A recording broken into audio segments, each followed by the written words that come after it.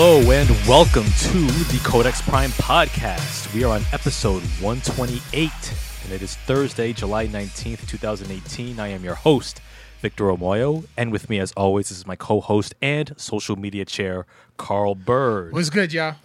Yes, indeed. We are back, another hot one, weather-wise.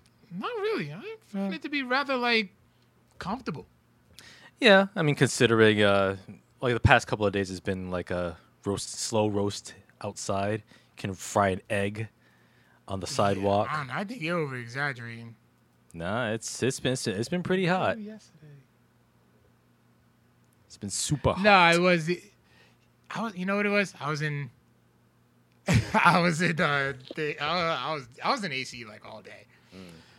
Kyle, I hate you guys for switching days. And we love you back, Kyle. That's not my fault. I mean, hey, listen, when work gigs come up, you got to switch days, switch things around to accommodate. And this fall, I think it's safe to say we will be switching nights as well, but more on that when the time comes. This is news to me. Oh, I didn't tell you? No, I'll tell you after the show.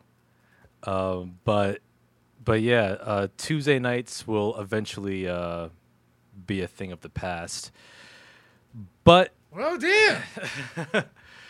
I'm at the Equalizer too. Talk to you later. all right, man, enjoy that. Give us a strongly worded review. Yeah, man. I haven't seen the first Equalizer. Me neither. Yeah. Don't feel bad. Yeah. But we will be talking about Luke Cage season 2 and tonight's episode. There's enough time to be Oh yeah. for y'all to have caught up. Oh yeah. So it's going to be spoiler filled. So if you're afraid of spoilers, then hit the mute button once we touch on Luke Cage. But that's going to be later on in the show. We're going to be touching on some news and items as well as stuff we've been up to as per usual. And with that, as you're setting up the sharing the episode, rather, I'm going to start off with what I've been up to as well. Thank you. Yeah, you're welcome. And we got John Haponic on here as well. We gonna need you to stay for this one. Yes, indeed. Hopefully, we will get John on the show in the next couple weeks because the supervillain has to come on the podcast. Man, he has to come on live. I lost everything. All right, I got you, Kyle. Yeah. So yeah, for me, what I've been up to, well, I've been on a comic book frenzy. Me too. I've been making a huge dent in reading my backlog of DC Rebirth / Universe comics. Trade paperbacks. I finished reading up to volume 4 of Green Lanterns. I finished reading volume 1 of Hal Jordan and the Green Lantern Corps. Those are some dope series right there, man. Like, if you've been thinking about getting into the Green Lantern series, then definitely start with the Rebirth / Universe series because they're really good. And I'm going to collect the rest of the trade paperbacks, and once I get up to a certain number, I'll go back and hunt for back issues. And speaking of back issues, I actually traveled to various comic book stores all around the state, and I've been hunting down some back issues of the DC Rebirth / Universe series of Green Arrow, The Flash, and Wonder Woman. Oh, damn. And what's really cool is that if you go to Toy Vault or Time Capsule even, Toy Vault especially, they actually have a discount, 50% off back issues after up until a certain point. So I managed to get a whole gang of Green Arrow issues, Wonder Woman, and The Flash, as well as the brand new issues of those 3 series. So I got issue 50 of The Flash, which is dope. Mm-hmm. Issue 50 of Wonder Woman. Also got issue 50 of Batman. But I'm still waiting to get the trade paperback for Batman Volume 6, which is called, it's not the Rules of Engagement, it's the one after that. So I'm going to read that. I also got issue 1 of Catwoman, which I believe takes place just right after issue 50 of Batman. So yeah, I got plenty of reading ahead of me as far as comics go. Me too. Yep. Me too. Yeah, and I got a That's nice. what bathrooms are for. Oh yeah. Plus, I got a nice couple of nice long boxes to fill those up with single issues as I go. Yes, I did get a haircut. No, she's telling you to get a haircut.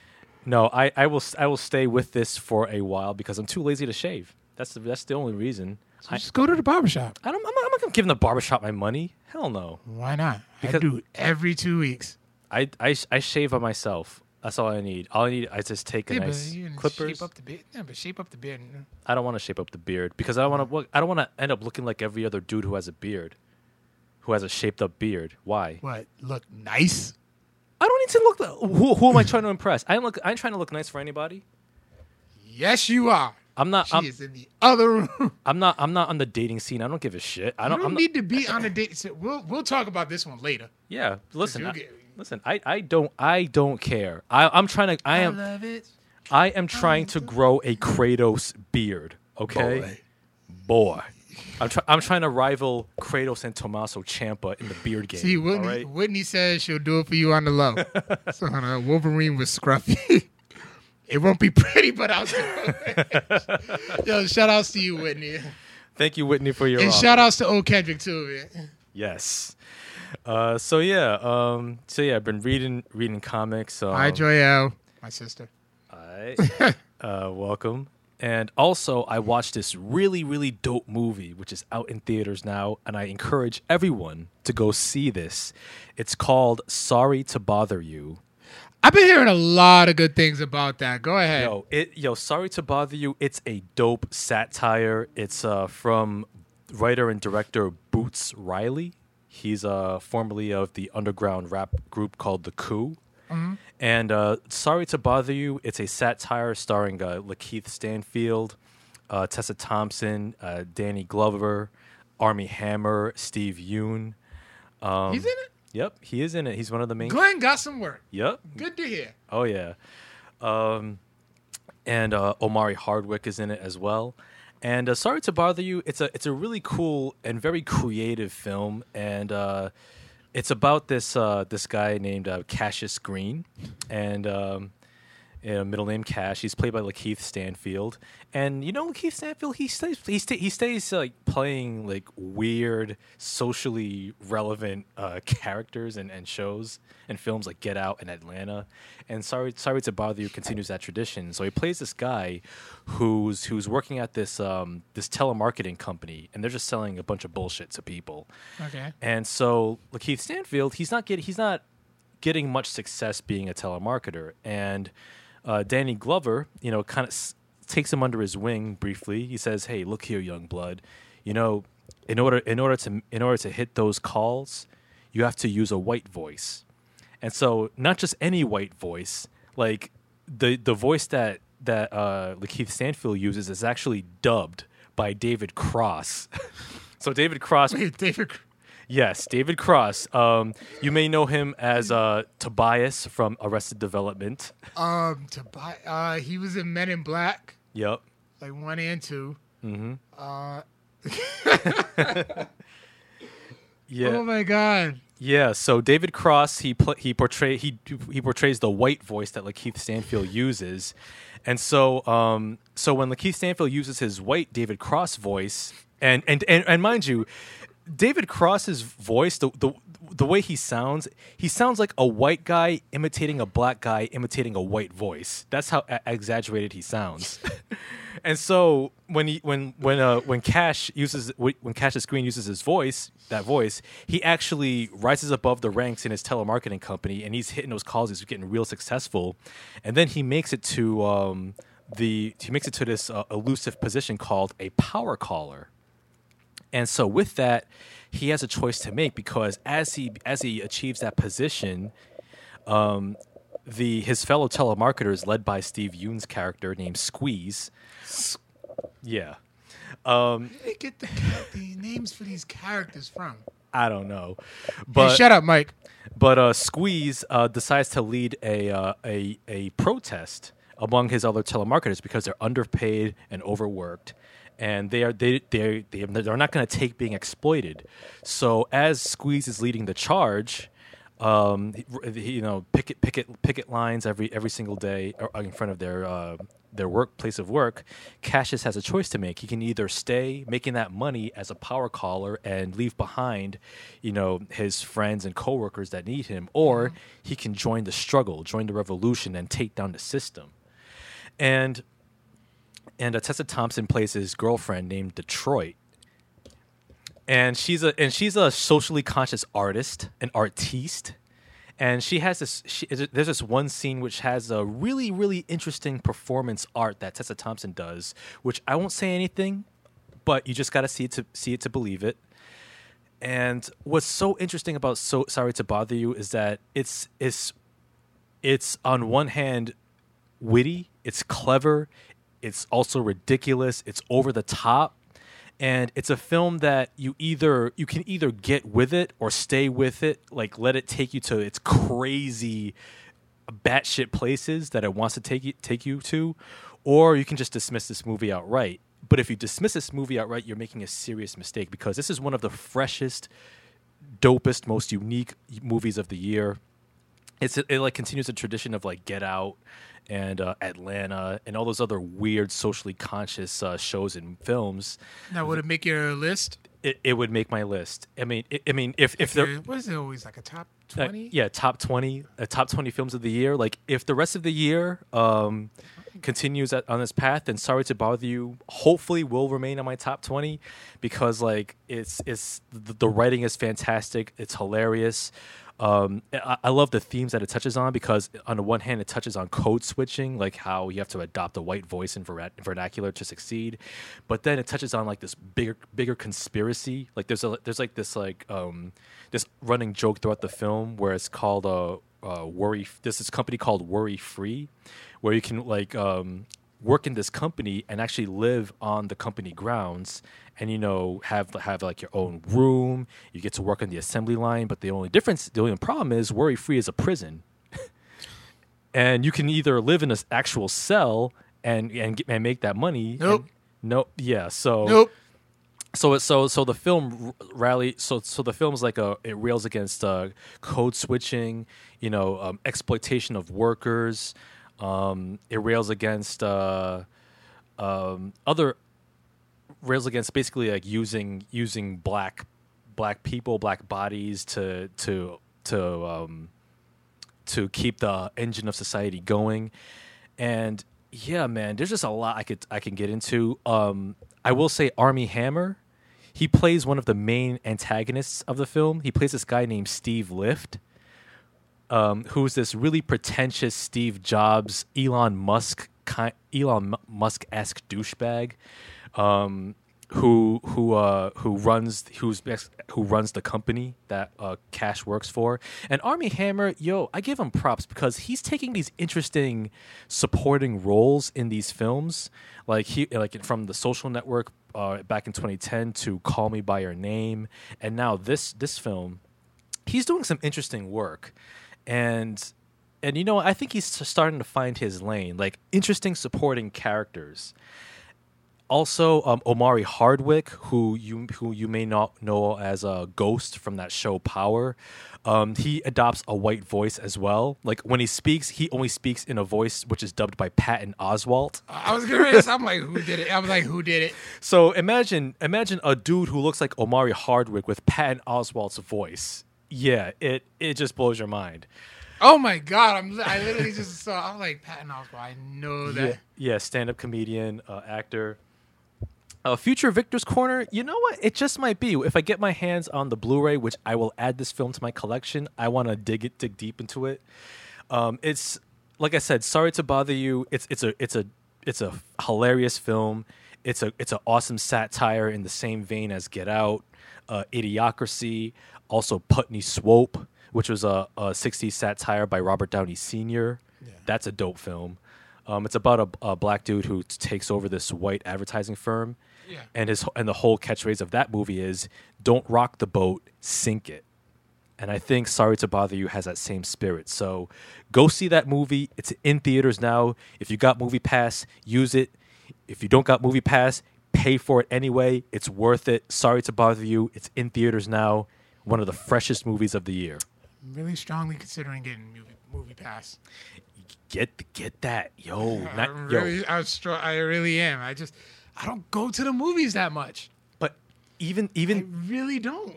even if that's the case, yo, it pays for itself. Like even if you watch 2 movies a year, that's like 2 movies at the price of 1, and you can watch evening shows for like what, $9.95 a month. Yo, you can't beat that deal, fam. And mind you, it's a dope deal. I ran into Wilson and my friends Wilson and Edward the other day, and they were like, they were going to see Hereditary. Did you see that one yet? Yes, I reviewed it. I thought so. Yeah. So like, they're like, yo, he was just, he was showing me the app and everything, and I'm just like, Victor has been in my ear for like the past 6 months? Yeah, pretty much. About it. Kyle said he has it and he enjoys it. My friend Sandy from work, she enjoys it. I mean, she's the only other person I know who actually saw Call Me by Your Name. Oh, word. Yeah, it's only like 2 people probably on this earth that saw it. Oh, other than the Academy. Among people you know. Yeah, pretty much. Get some culture. I have plenty of culture. But yeah, other than that, yeah, that's pretty much what I got on my end. Terry Crews is in it? Yep, he's in it. He plays Lakeith Stanfield's uncle. He's only like a bit part though. Oh, okay. Yeah. I'm really just like looking at the. Yeah. I may put it on my radar. Oh yeah, you should. Yeah. So that's all you've been up to? Yeah, man. Besides work and everything. Yeah. Damn. Yeah. All right. Well, what I've been up to is on the comic front. The many that I have been reading, I'll just review like this one comic, which is the new Captain America #1 that just came out about 2 weeks ago, written by Ta-Nehisi Coates, he was literally becoming my favorite comic writer.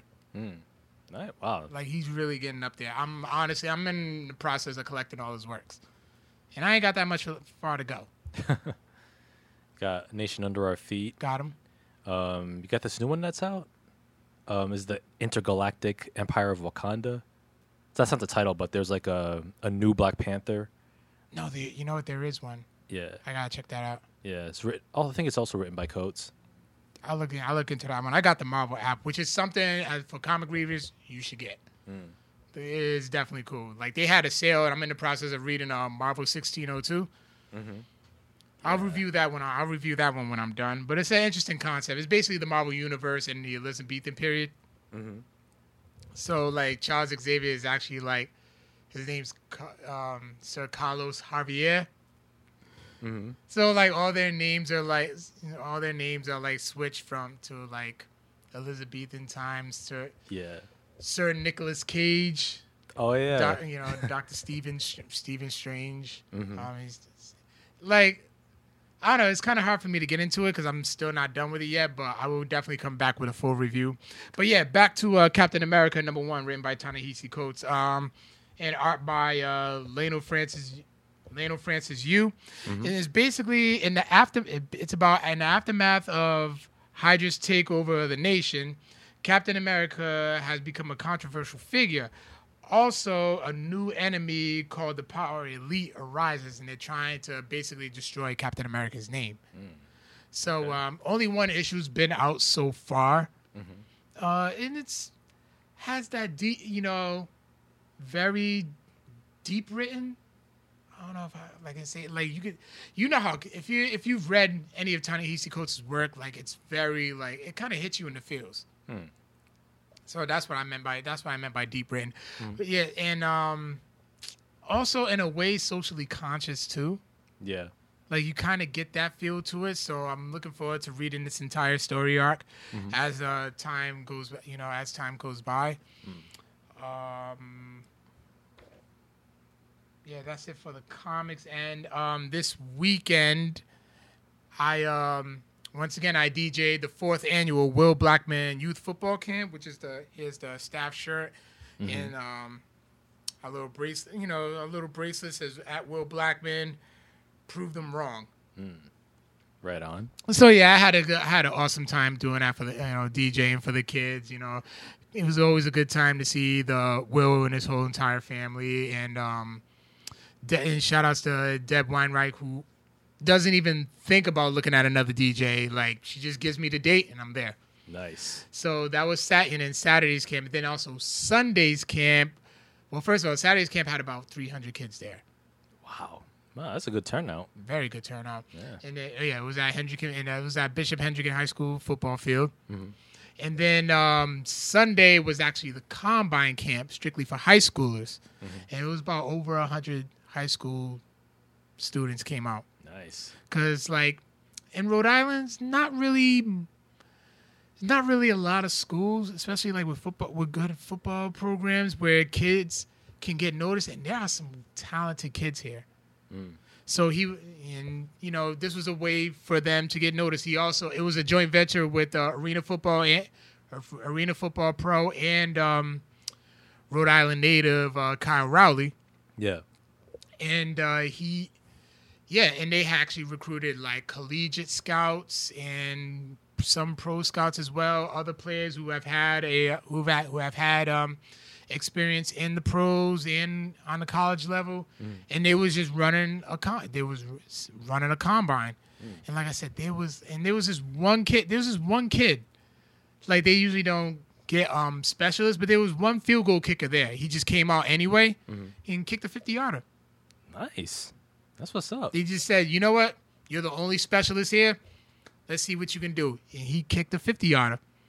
Man, that's perhaps a future NFL player right there. There's a ton of future NFL players here, but there's only 3 schools where scouts would go to. Yeah. So this was a perfect opportunity for kids to get noticed. So it's actually, I think it's going to become a yearly thing. So if you know any kids who are talented and who deserve a chance to shine, I'll be posting it next year. The second I get word. Right on. And I'll be DJing it again. Hey man, that's what's up. It's a nice gig. Yeah, I enjoy it. I definitely look forward to it every year. Also, last night I DJ'd at I Love Kickboxing in North Providence, and it was their country night. So I DJ'd country music. It was interesting.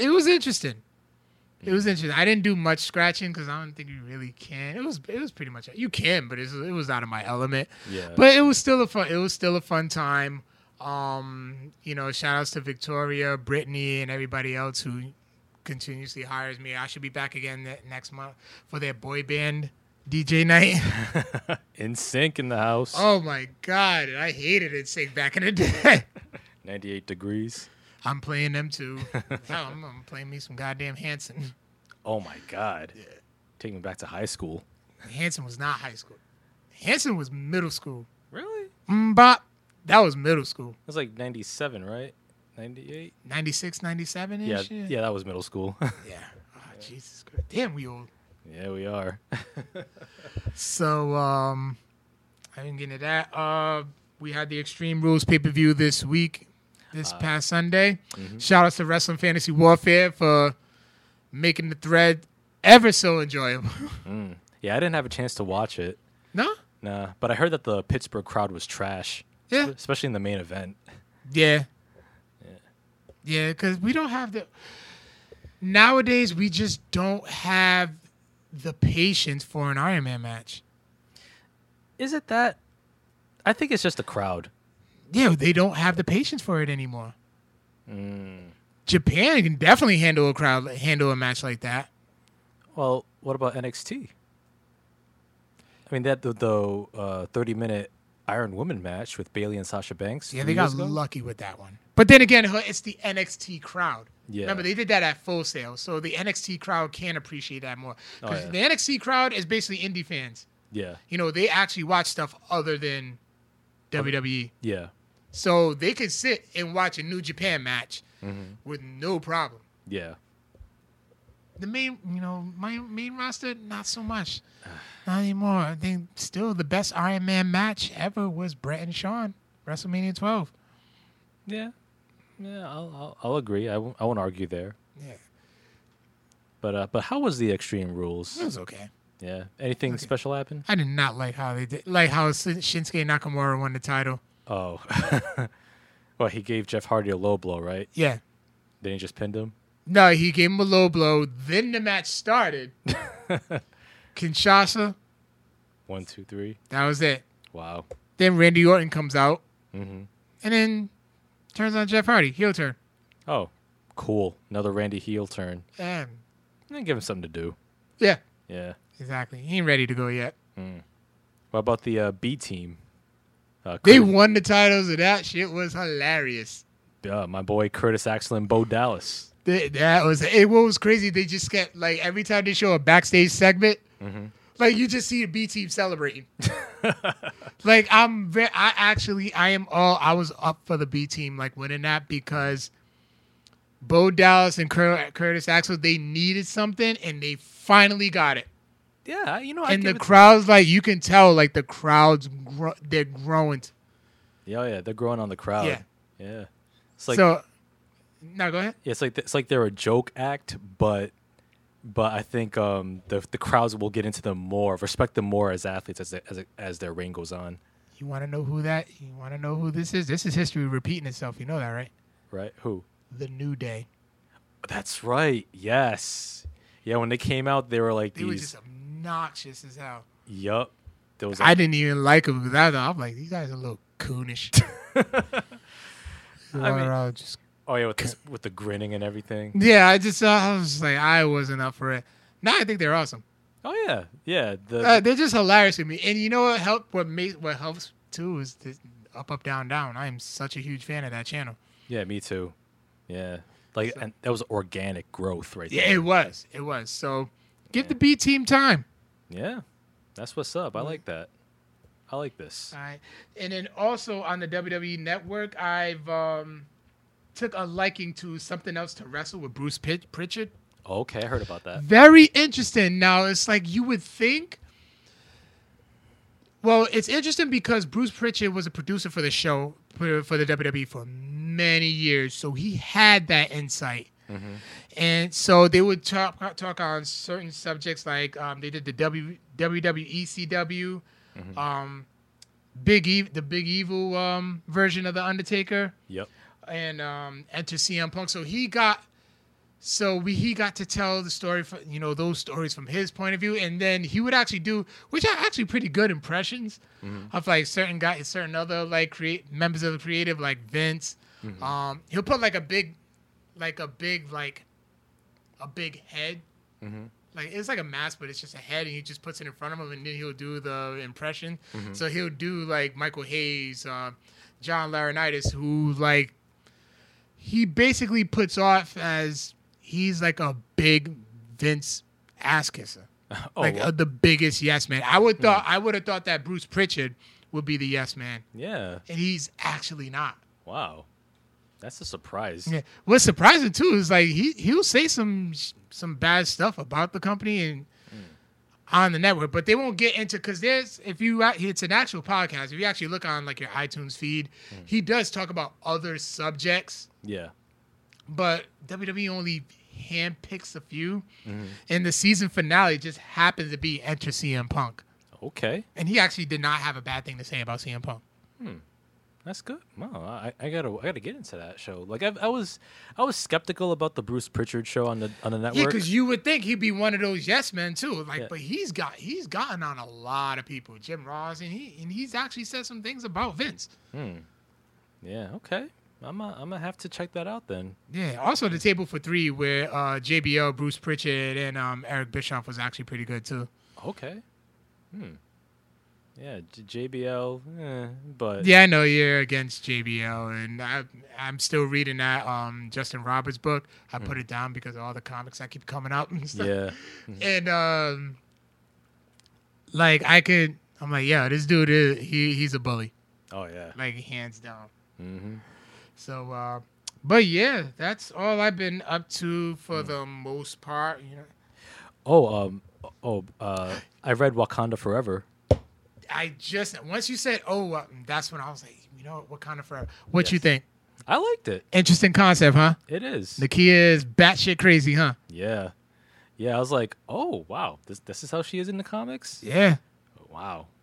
Which reminds me, I hope when they make the Black Panther sequel, I hope they don't turn Nakia heel. I want Nakia to go heel. Yeah. I want to see. I don't know. When's the last time? Have you ever seen Lupita Nyong'o be a bad guy? No, I haven't. It'll be an interesting turn. It Have you ever seen, other than Hardball, have you ever seen Michael B. Jordan be a bad guy?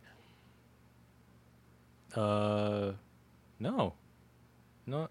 I have not. And his first time doing it, what happened? Shit, tore the roof off, Killmonger. Nakia,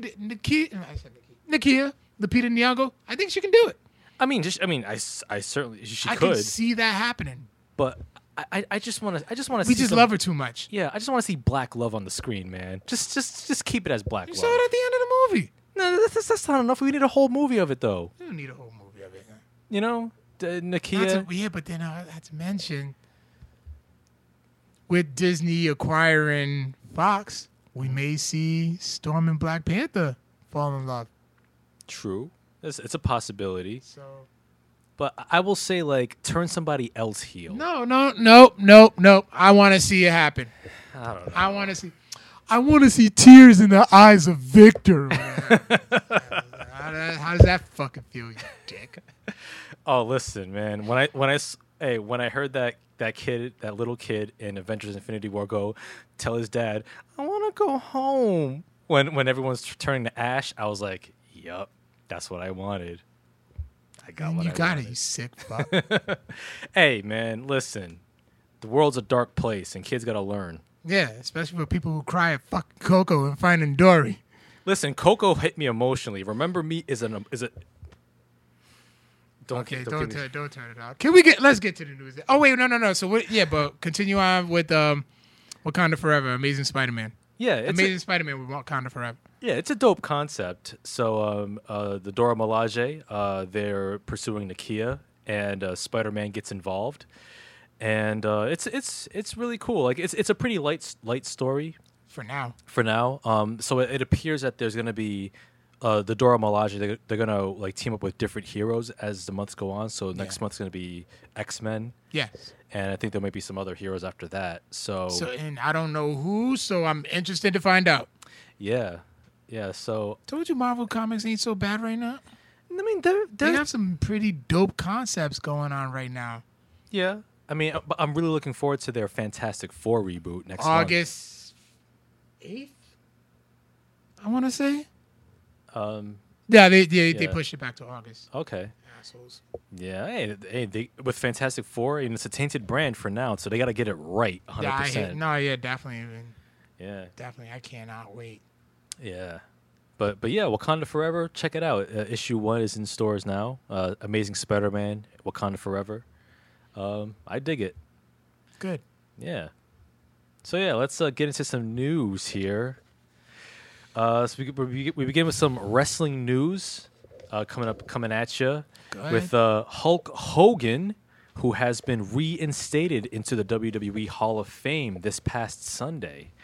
WWE reinstated Hogan after removing his profile from their website exactly 3 years ago in July 2015 due to his racist remarks he said in his 2012 sex tape, which leaked online. Gross. Yeah. In which he repeatedly used the N-word and even outright stated that he is, in fact, a racist.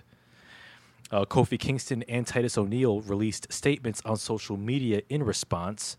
Kingston, on behalf of the New Day, wrote that they are indifferent about Hogan's return to the Hall of Fame and have no problem with it in the slightest degree. However, they added that they will not forget the racist comments Hogan made in the past. Titus O'Neil posted similar thoughts, stating that he is open to giving second and third chances for individuals who make mistakes and show true remorse for their actions, while also stating that he is also dissatisfied with Hogan's reinstatement into the Hall of Fame because of the fact that Hogan never apologized or displayed any contrition for his remarks. And as Hogan's apology was basically, "Oh, I'm sorry that I got caught on camera or caught on tape saying these things." WWE Hall of Famer Mark Henry also said that there's a 50-50 split among WWE's black wrestlers regarding Hogan's return to the Hall of Fame. Yeah, I would probably have to side with the New Day on this. So I mean, they're saying that he did address, he was at Extreme Rules, and he did make a formal apology. Elijah Burke, he posted on his social medias that he does forgive Hulk Hogan. But I would have to say, honestly, I would have to side with the New Day on this one. Like, let him have his Hall of Fame induction back, because I mean, it's rightfully due.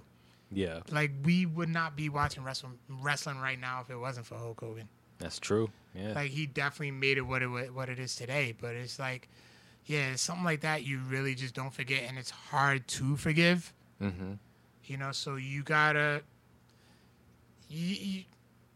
Something like that may take some time. It's just gonna have to take time.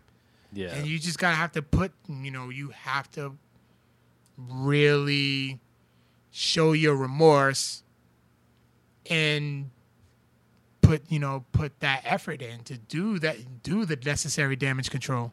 Yeah, that's true. Yeah, and I pretty much feel similarly. I understand Hogan's significance in wrestling history. Exactly. And on the strength of his career, yes, he should be reinducted back into the Hall of Fame. I have no problem with that on those grounds, but much like the New Day, I'm also indifferent because of his remarks, because he dropped some serious N-bombs. I didn't hear exactly what it is. I just knew that it was, and I didn't really want to hear it.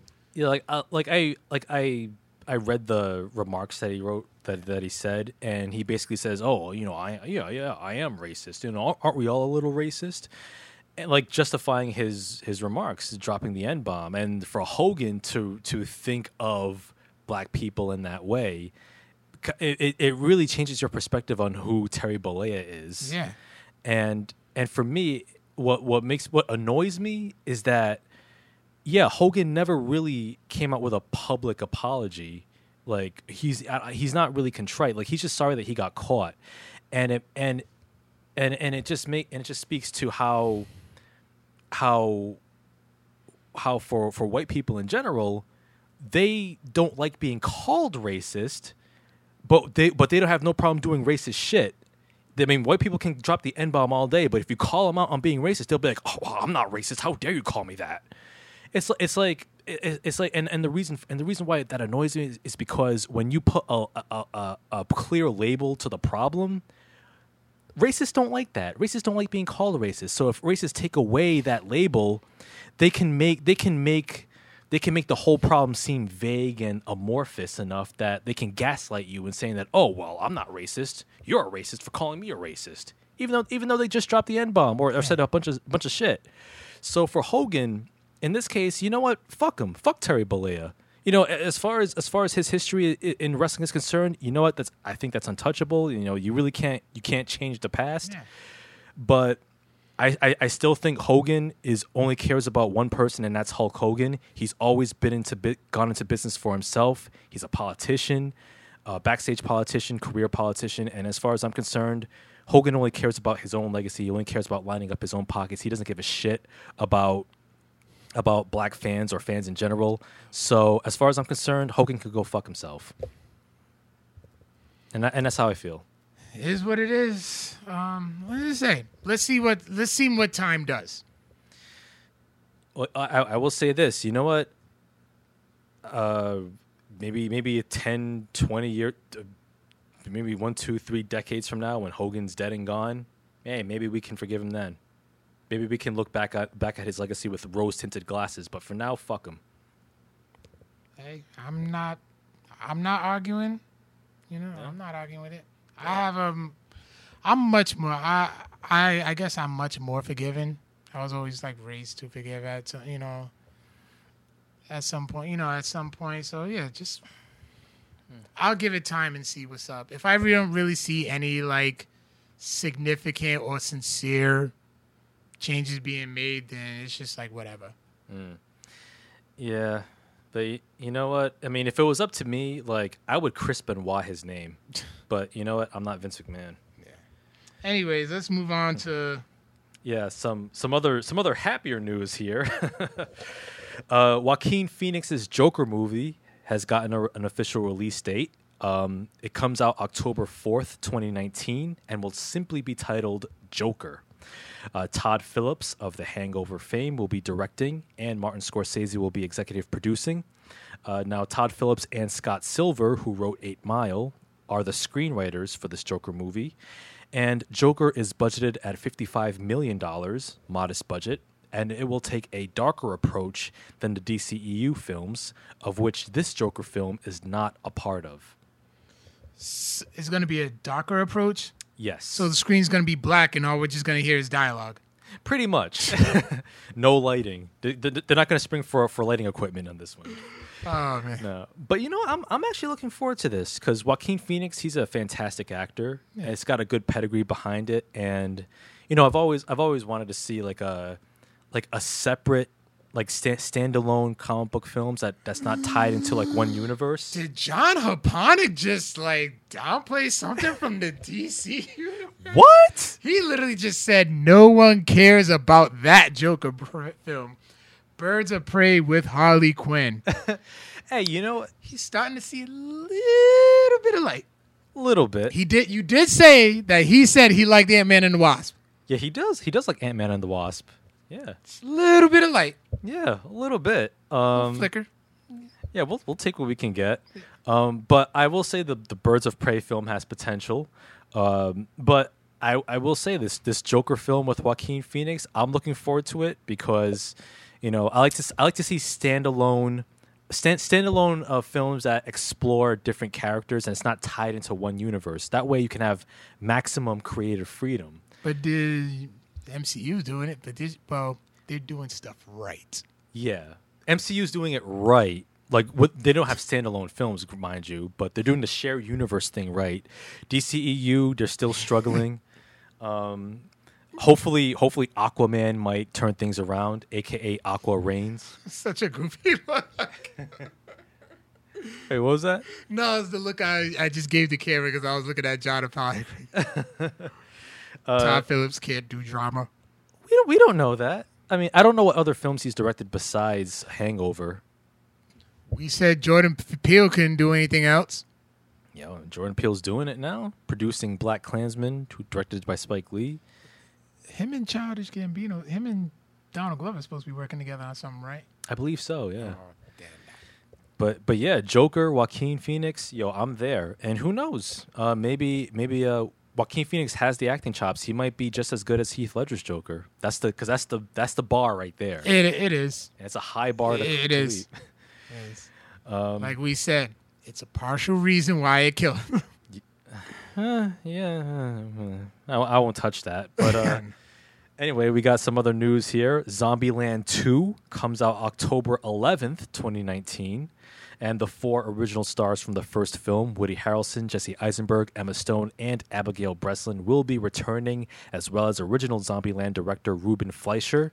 Deadpool screenwriters Paul Wernick and Rhett Reese will pen the script. Watching it. I loved the first one. I went to the movies to watch that one with a whole group of us. I mean, I laughed. Man, the Bill Murray cameo. Oh, yeah. You could not just go wrong with it. Like, first of all, it caught me completely off guard. Yeah, me too. And that's what made it so great. Mm. And then just Woody Harrelson, Bill fucking Murray. I had to get that out. Yeah. Can you believe Zombieland is going to be 10 years old next year? Came out in 2009, man. It sure is. Fuck. Yeah. Yo, The Dark Knight was 10 years old. 10 years old Like this a couple month. of days ago. Yeah. Yeah. I remember. I remember that because it was back when I was wrestling, Mm-hmm. and there was a there was an EPW event. I don't know if Mike's still watching, but he can attest to this because he was there. Yeah. There was an EPW event that we was working the same night that movie premiered, like that Friday night when the movie premiered. Wow. Yeah, there was not a lot of people there. and then Bob just says to himself, "Oh, that's what I get for scheduling an event on the day the greatest movie ever made comes out." Yo, like The Dark Knight, man. That's one of two films I've seen twice in the theater on the same day. The other one being The Last Jedi. Yeah. Yeah. Jerk. Hey, it was well worth it. But yo, The Dark Knight, man, 10 years. That was my first Blu-ray. Oh yeah. And I said I will not buy. I made sure that was going to be the first Blu-ray I bought. Oh yeah. Can't think of a better choice, man. And yo, I think like Crank was like my second. 1 and 2, it came in a double pack. yeah, those are fun movies. But yo, The Dark Knight, 10 years later, now that we're talking about it, still, in my view, The Bar, still my favorite comic book film of all time. Comic book superhero film of all time. Like, Black Panther Infinity Wars is up there, though. okay, yeah, I'll like, for me, like, those have got to be the top 3. like for me, like my top 5 so far would be The Dark Knight in order: The Dark Knight, Black Panther, Logan, The Dark Knight Rises, and Batman Begins. Still my top 5. I probably would say what? And this is in no particular order. Okay. I have to like watch all these over again just to.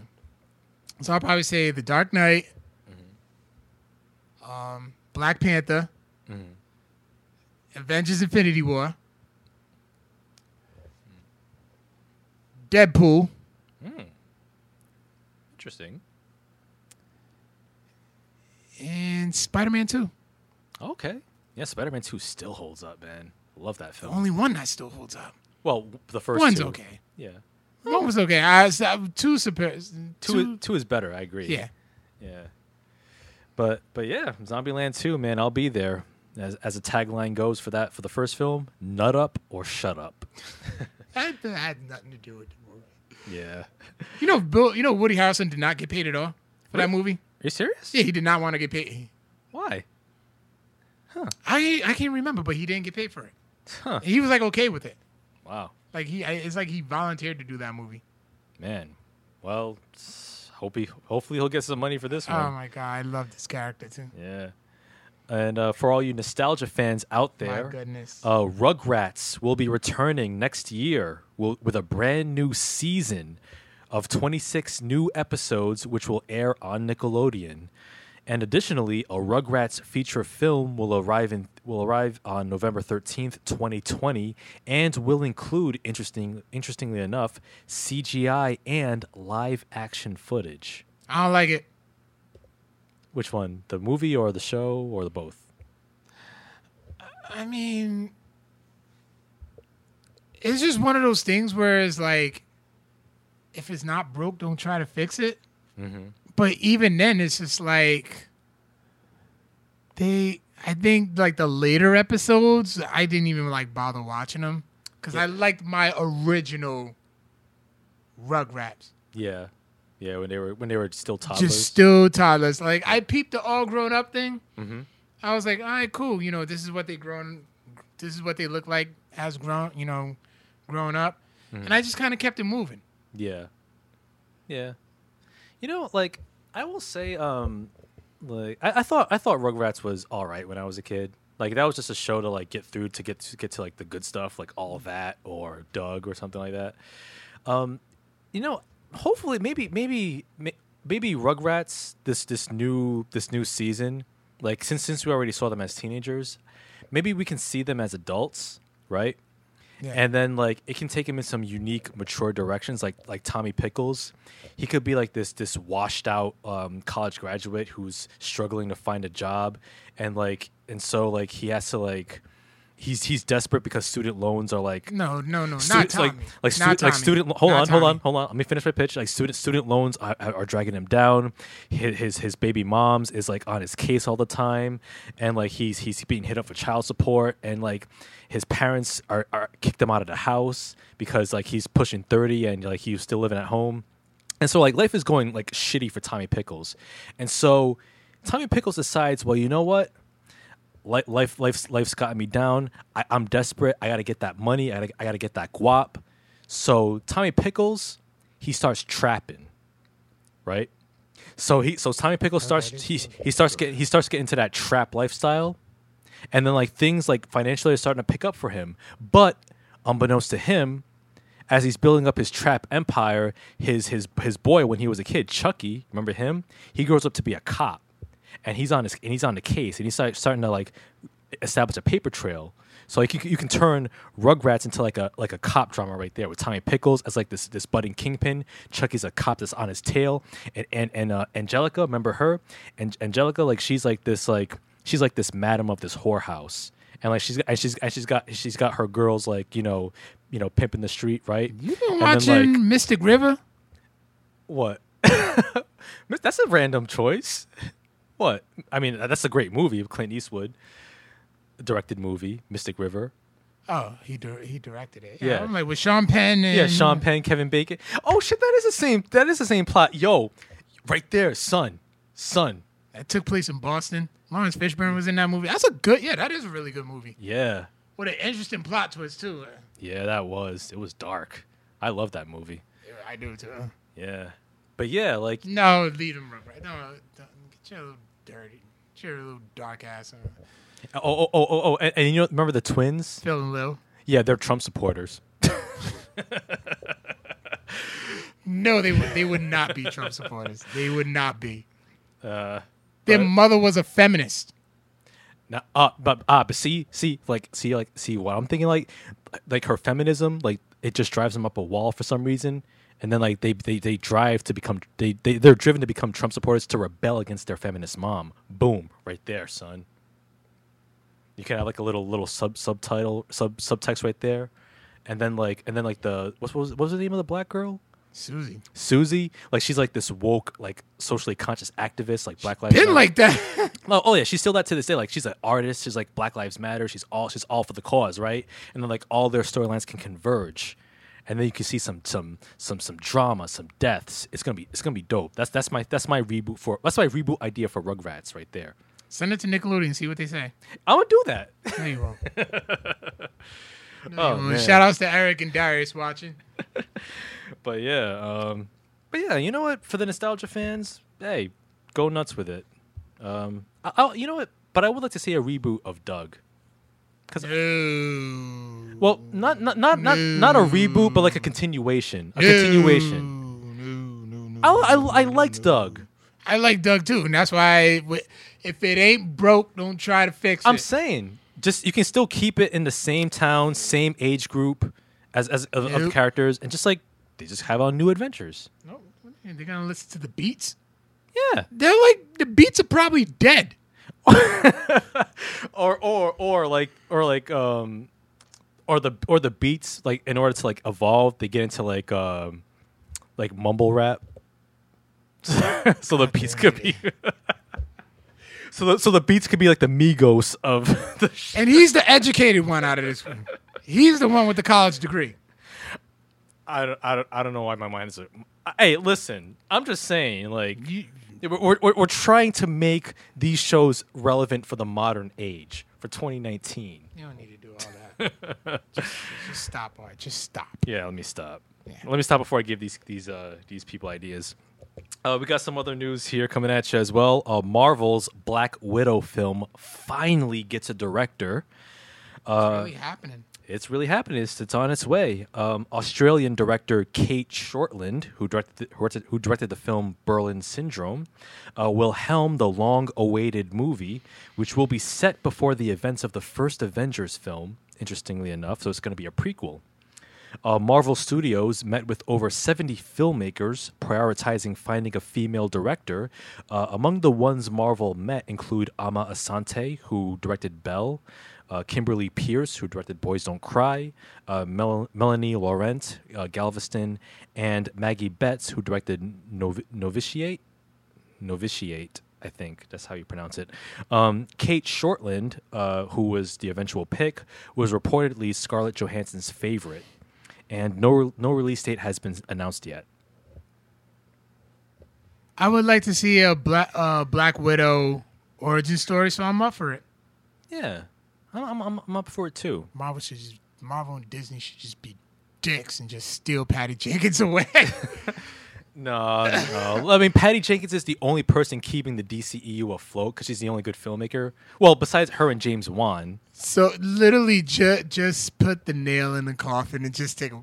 You know what? I'm going to be honest with you. Guess what? Patty Jenkins will probably just leave on her own. Hey, well, you don't know that. I mean, she's working on Wonder Woman 1984, you know? And hey, she did such a great job with the first film. Till the end of the movie. Hey, the end of the movie was fine. That shit was fucking siege. Listen, it was fine. I mean, yeah, the end was a bit too much of a light show, but come on, it worked. It worked.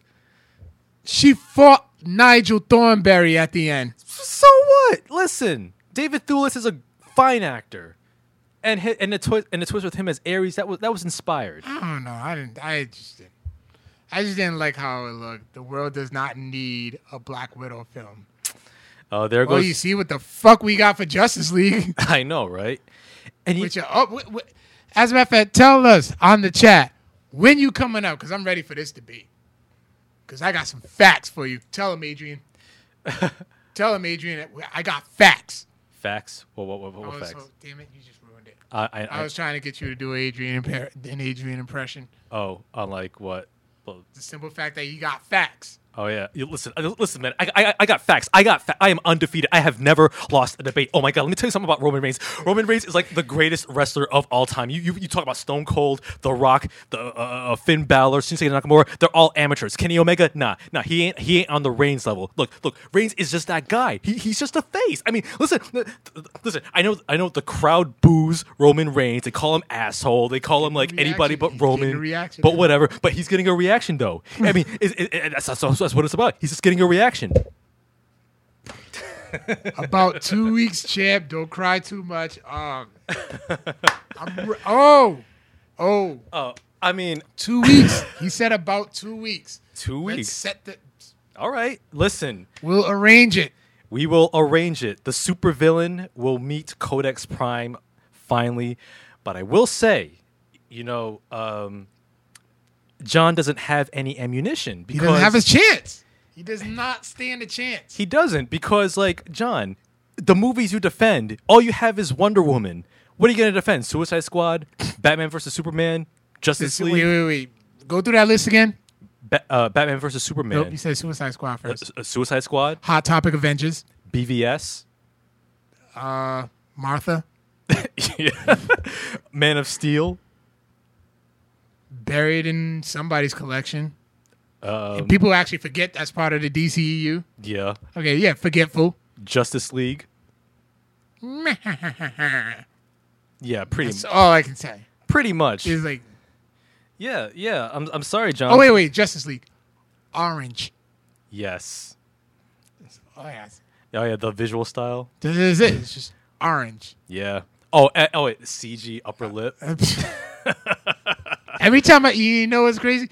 Justice League possibly ruined Mission Impossible for me.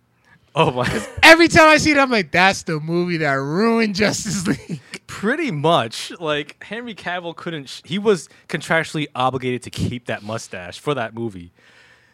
But you know what? I'm sorry, John, but you're bringing a knife to a gunfight. You have no ammunition. Let him. But, we need a debate win. Oh, yeah. I mean, it won't be much of a debate because, like I said, he has a DCEU to defend, and we have so many Marvel movies to use. Anyways, what's good? Oh we yes, gotta go. yes. Let's We keep. got two. We got two more. We got two more headlines here. One, there's going to be another film about the Thailand cave rescue in the Another works. Last week, we reported that the faith-based film production company PureFlix is going to direct a movie about the recent Thai cave rescue. But this time, we have another filmmaker set to make another film covering this extraordinary event. Crazy Rich Asians director John M. Chu will be directing this upcoming movie, which is also the result of a collaboration between Thailand's Navy and government and Ivanhoe Pictures. Now, as the film covers the rescue of the 12 members of a boys' soccer team and their coach who are trapped in a cave in northern Thailand for 18 days, as an Asian story, Ivanhoe Pictures president John Panatti and director John M. Chu felt it was important to have an Asian filmmaker tell it. You hear that, PureFlix? So Chu expressed his thoughts on Twitter last Wednesday, stating, quote, "I refuse to let Hollywood whitewash the Thai cave rescue story. No way. Not on our watch. That won't happen or we'll give them hell. There's a beautiful story about human beings saving other human beings. So anyone thinking about the story better approach it right and respectfully. We have the power to not only make history, but be the historians that record it too, so that it's told correctly and respectfully. I couldn't just sit here watching how others would interpret this important story," end quote. What's up, Afton? Oh, hey, what's up, Afton? Thank you for joining us on the episode. Yeah, you know what? I'm down for the cause for this one. I can see with your freaking finger pointing. Listen, man. Listen, you know, if PureFlix, Okay, I know you're against PureFlix. yeah, But, you know, you're a person who believes in reasons. and their movies are Oh, fuck. trash. God's Not Dead. Come on. Never seen it, so. Yeah, I But But anyway, I'm looking forward to John M. Chu's version of that film. And last but not least, we got a wonderful headline oh, here. Jesus, here we go. The I know what's coming. Once I saw you post this on the docket, I'm like, I'm gonna let him have his moment. Yes. The groundbreaking LGBTQ drama on FX, Pose, has been renewed for a second season, which will debut next year in 2019. The first season finale, Mother of the Year, will air this coming Sunday, July 22nd. Man, Go ahead. this show Pose is fantastic. I love it. This is one of my favorite new shows in the last couple years.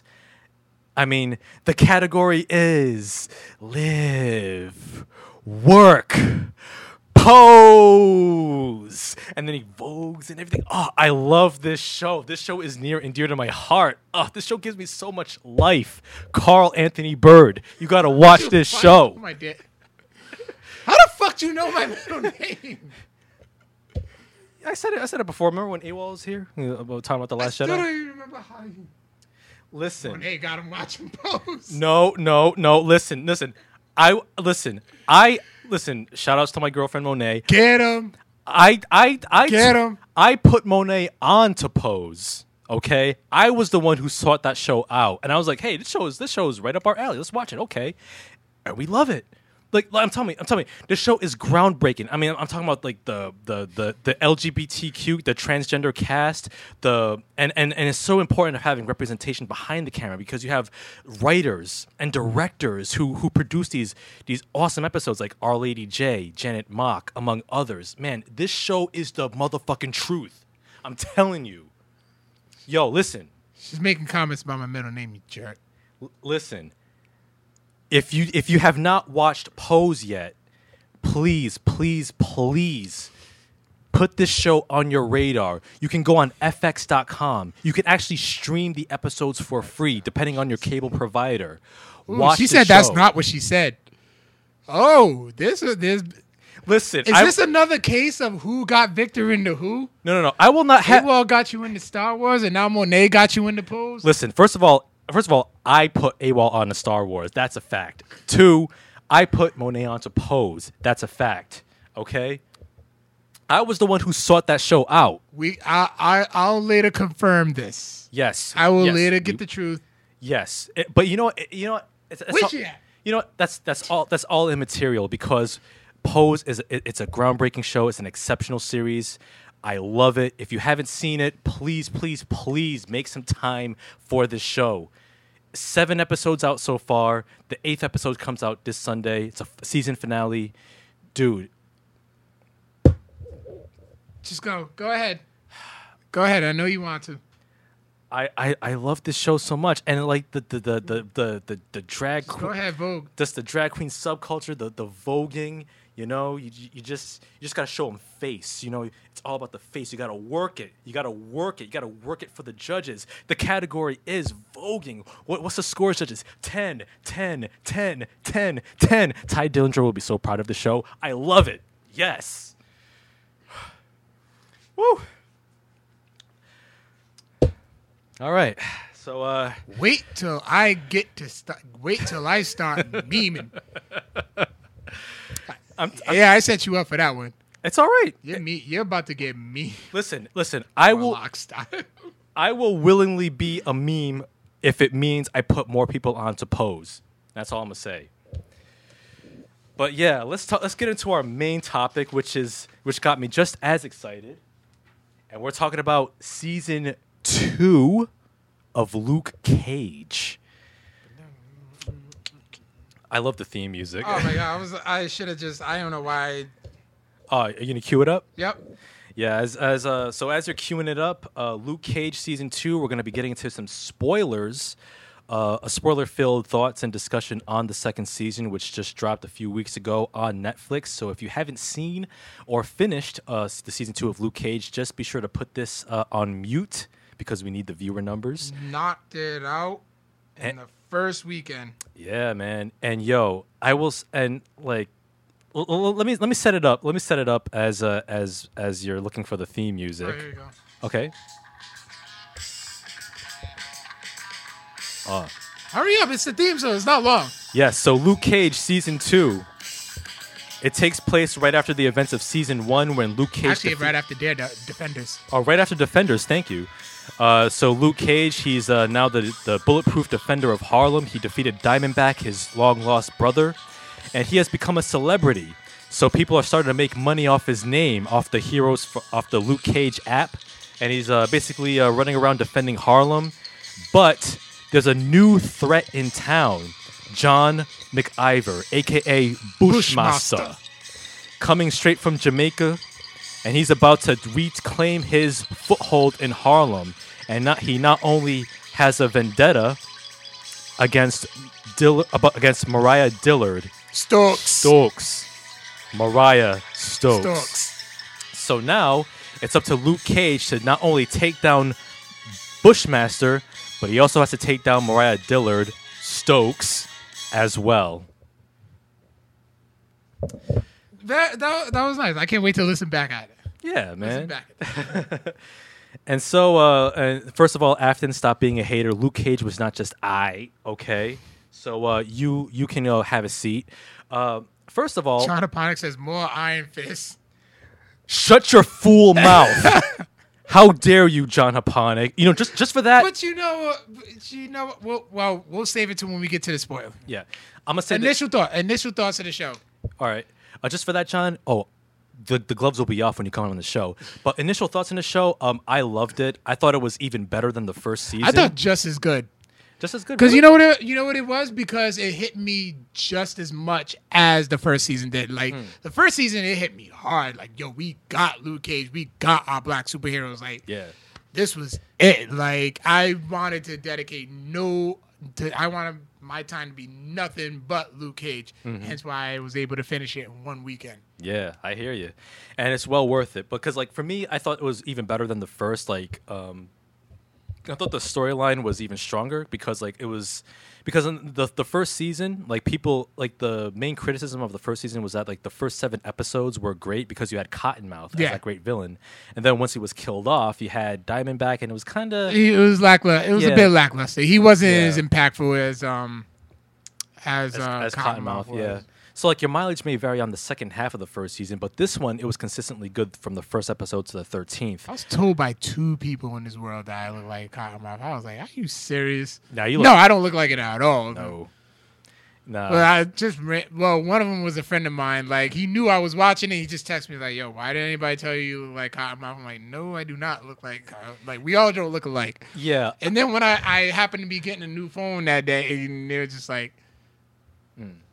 "You watch Luke Cage, right?" I'm like, "Yeah." Mm-hmm. Yo, you look like Cottonmouth. Nah, but Okay. this First, one- I I look nothing like the guy.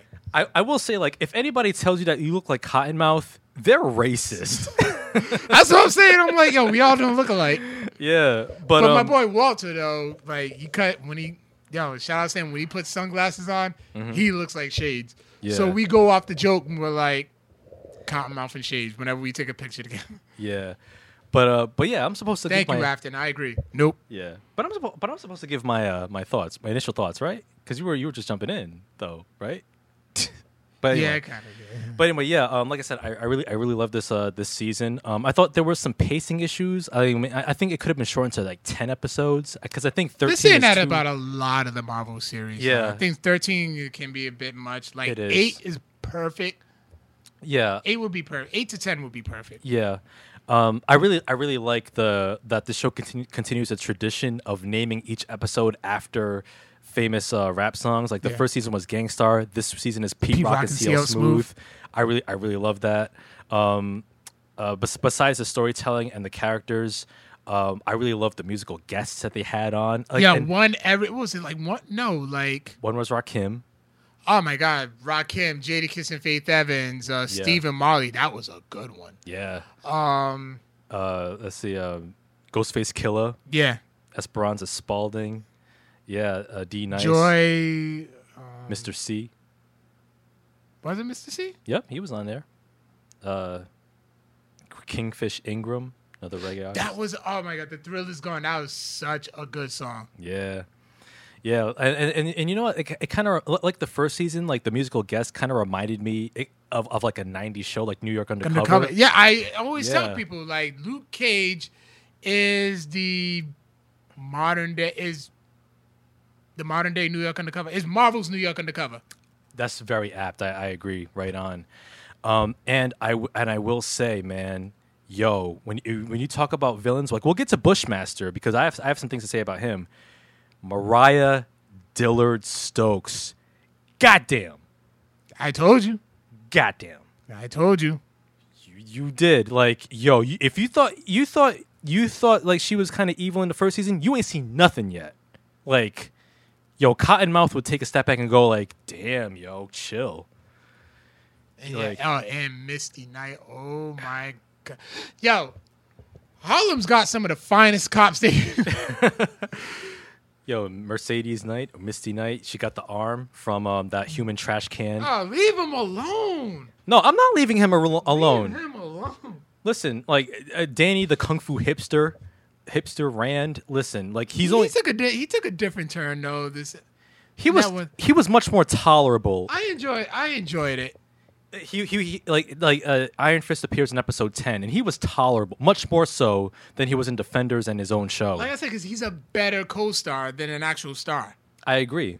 But I know we're gonna get. Like I said, there's gonna be a change in personnel in Iron Fist, so season 2. So let's see. But y'all, Misty Knight, I still love me some Misty Knight. You know, Simone Missick. Yeah, I really like though, like where her character was going. Like at first, like she's like trying to adjust to her disability because she lost her arm defending Colleen Wing in the Defenders. Yeah.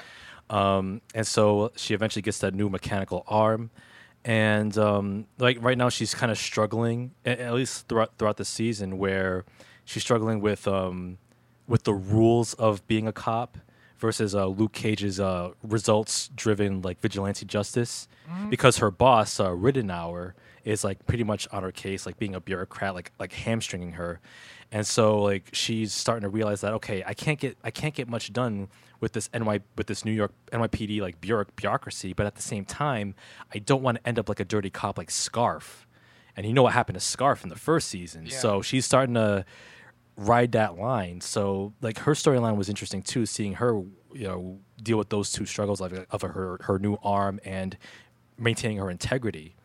Oh yeah, Antonique Smith playing Nandi Tyler. Yeah, And even Karen Pittman.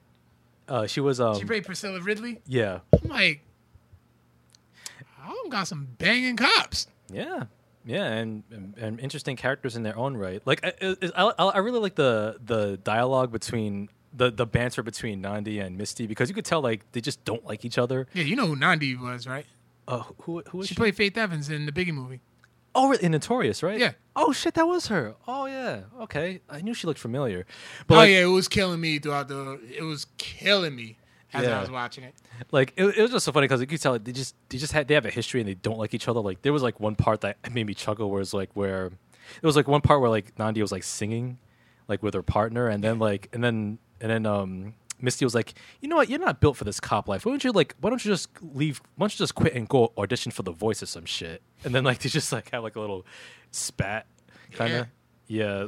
Oh, and Reggie Cathy. This was his final performance, right? Yes, the late great Reggie Cathy in his final performance as let me see, what's his name? James Lucas. James Lucas. Reverend James Lucas. Yep, the father of Luke Cage. Reggie Cathy, he passed away earlier this year in February due to lung cancer. Hashtag fuck cancer. Seriously, man, I really liked his character. Dude, oh my god, the first episode, he was like, "Yo, your name is what I gave you, boy," and I said, Kratos. I was like, "Ooh." Oh, when he dropped, he hit that boy. I was like, "Yo, his boy can give his boy can give Christopher Judge a run for his money." Yeah, that was a good one. And then Luke Cage is like, you know what? He's like, bullshit. And then James Lucas, he came out with that Blackfather. Like, you watch your mouth. Like he had me flinch. Like, yes, sir. He's not even my dad. But I really like their relationship, because it's like there's some really complex history, but there's a flashback where James Lucas like actually blamed his son for his wife's condition. Like she was dying of a sickness. Yeah. And it's like you did this to her. And it's like that's some cruel shit to say. It is. What up, Adrian? Yes, this is live. Yep, we're talking about Luke Cage season 2. And so I really liked his appearance in the show, and I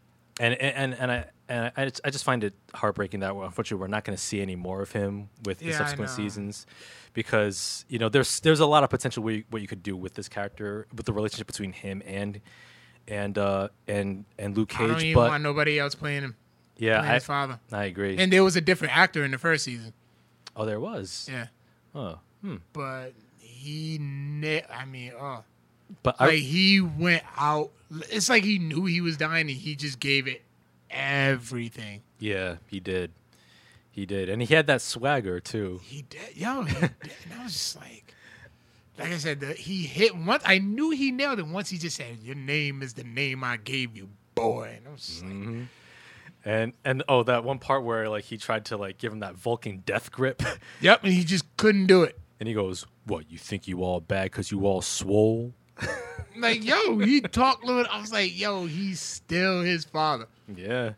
I said, I'm naturally stronger than my father, and my pops still talk to me that way. Yeah. My pops still thinks he can whip my ass. Yeah. Like he was a really cool character, man. That was a good one. Yeah. He was a good one. Yeah. Oh man. And now, what'd you think of Comanche? Comanche, he was a Shades boy, right? Yeah. I thought it was another interesting character. Like, I really because it kind of gave Shades a bit more dimension than just being like the upper tier henchman. And like, I didn't know if it was intentional or if I'm reading too much into it, but I thought that like not only I think they were childhood friends, and they also served time together in prison. I thought maybe like they also had a romantic history. Like no, they did. Yeah. Okay. Yeah, it was implied. They did. Yeah. What do you think of Thomas Jones, the actor who played him? I thought he did a good job. He was a football player, right? Yeah. Yeah, I didn't find out until after the fact. I'm like, oh, okay, he's doing it. Yeah, his brother used to play on the Cowboys. Felix Jones. Oh, right. Did he play on the Cowboys too? No, he played on the Jets. Okay, cool. All right, so a better team than the Cowboys, but anyway. No, they're not actually. No. But yeah, I thought he did a great job as Comanche, and through his character, like I could tell like there was something going on, like perhaps like a romantic history because of the way him and Mariah were sniping at each other. Yeah. Like like Mariah's like, oh yeah, I'm Shades is giving it to me. Like look what you had. Like I thought there was like some like a subtext there, but I was like, is there? Nah. But then like you learn the truth. It ends up they end up putting it out there. And in fact, like my favorite scene with Comanche was that barbershop scene, like when him and Shades are sitting back to back, like trying to waiting to ambush Luke Cage, and they have that conversation. And then it was like, he's like, yo, why don't you? And then Comanche's like telling Shades like, yo, why don't you rise up? You could take over this shit. And Shades like, you know, he's basically saying like, you know, there are rules to this, you know, and something to that effect. Did we just are we going into spoilers and we? I said at the very beginning. This is okay. So heavy. yeah, we're into the spoilers now. Yeah. Yeah. Oh, okay. And so like and Shades is like, yo, I would die for you, Chi. And Comanche's like, you know what, we're wasting time here. Why are we sitting here waiting? And then he gets up to leave, and then Shades is like, no time is ever wasted. And I was like, man, like that kind of hit me there because one, it was like there was a moment that they shared given their history, and two, it was like maybe Shades has learned a little something more than Comanche intended because Comanche was actually working for Rittenhour because he was like his snitch, his CI. So it was like, and Comanche's actually a character from the comics as well. Oh, is he? Yeah, he was like an expert marksman and archer. Oh wow, yeah. And I felt bad how the way he went out too, Comanche. I was like, damn, man. It's like he trapped himself in the corner he couldn't get out of. And one person that we need to get, Tilda Johnson, played by the lovely Gabrielle Dennis. Oh yes. Oh my God.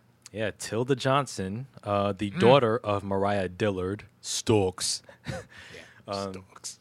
She's a doctor who runs her own alternative medicine store called Mother's Touch. Like she plays her character is a different version than the one from the comics. She plays Nightshade. That's gonna go into my Easter eggs. Very few, but I'll get into those.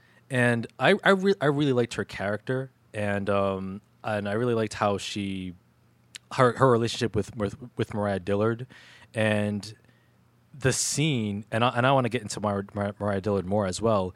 That one scene they had when they were hiding out in that Rand building, when Mariah tells Tilda the truth about her birth, and how she tells her like, oh, I don't love you because like you remind me of Uncle Pete because Uncle Pete was the one who raped Mariah and gave birth to Tilda, and like she said, I just see your face whenever I just see his face whenever I look at you, and I don't love you. And then like it was like stone cold cruelty. Like that was the moment. Was like, oh my God, Mariah has got to go. I hate it. I never hated Mariah more so than in that moment because Tilda was just crying her eyes out. Like she was like Viola Davising it, and like the snot rocking and everything.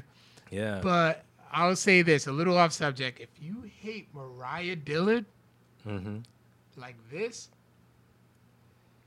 you will hate Gemma Morrow even more when you finally decide to watch Sons of Anarchy. Oh, really? Yes. Okay. Is he in the first season? Or is that character in the first season? Oh, she's throughout the whole show. Okay.